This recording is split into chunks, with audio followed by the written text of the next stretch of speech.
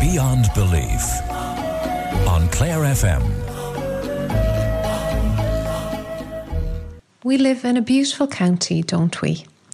And one of the things I find hard under the current restrictions is not being able to visit many of the beautiful sights this county has to offer.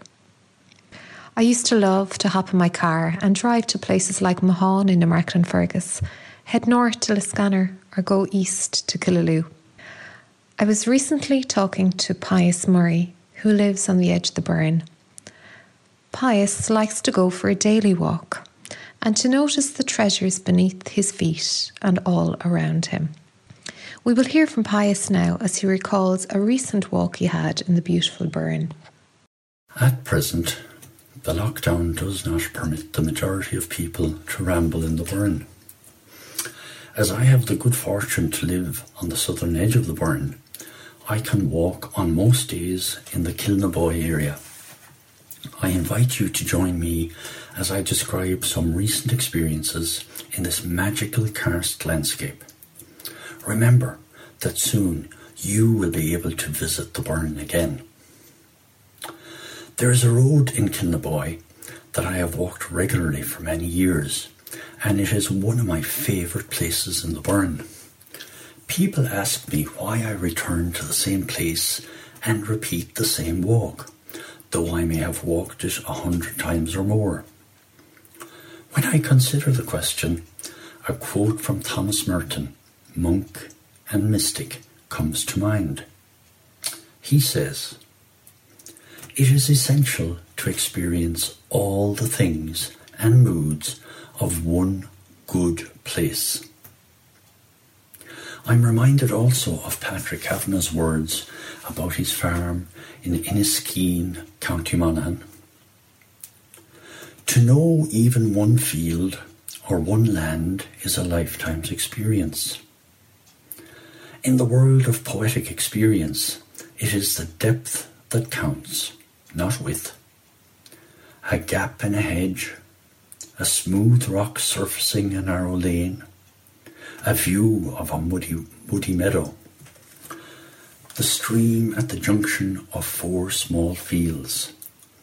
These are as much as a person can fully experience. So, I return to the same road because, when I walk attentively, each time it is a new experience. The route is a wonderful oasis of Burren flora. Early in spring, the lesser celandine, the wood anemone, the primrose, the cowslip are to be seen in bloom on the roadside or in the hazel woods behind the dry stone walls on both sides. Imagine my surprise when on April the 10th, a Friday, I spotted for the first time this year the iconic spring gentian. Its 5 petals of vibrant blue twinkling in the sunlight on the road verge. For me, it is what I call a wow moment, something spiritual, which caused me to gasp, to hold my breath, to stop time, to make the moment last. Since that day, I have found numerous locations along the road where this wonderful alpine flower can be admired. Now I notice the early purple orchid is beginning to appear. It is truly a flower lover's paradise. A few days later, while I was walking the dogs along the road, I met a local man, Jim. This was only the second occasion that I had spoken to him ever. As we chatted, he mentioned a holy well nearby, hidden from view. I had to admit that I was unaware of the well, so he pointed out the general direction of its location. He added that you would need to be as nimble as a goat to make your way across the limestone towards the well. A few days later, as I was coming to the end of my walk, I decided to seek out the well. I ventured into the place that he had indicated, and while I discovered a group of badger sets in a hazel grove, I failed to locate the well. Jim was right. The terrain is not for the faint-hearted, and you certainly need to be nimble on your feet. Undaunted, the next day I recommenced my search. I decided to do a general sweep of the area in the hope that I would observe something out of the ordinary. Suddenly, out of the corner of my eye, I noticed a structure sitting on top of beautiful Burren paving. The Holy Well. Ineen Buí is a localised female saint whose cult is mostly found in Mid-Clare and also on the Limerick-Cork border. Her cult in County Clare was strongest in Kilnaboy. The Irish for Kilnaboy is Kil Ineen Buí, the Church of Ineen Buí. Her pattern day is celebrated on December 29th. The Holy Well I had located is one of the Ineen Buí wells in Kilnaboy. Its location is unusual, on a clint, that is, a flat limestone paving, in a rocky Burren pasture. A loose dry stone construction surrounds the well with an entrance from the west. The well itself is a natural solutional hollow in the limestone caused by water erosion. The hollow fills with rainwater to a depth of 15 centimetres, or roughly 6 inches.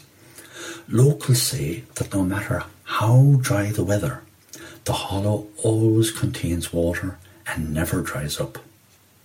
Jim told me that during a heat wave, he put his hand in the hollow and the water was cold to the touch. The stability of the water in the well may explain why the well was considered holy in the past.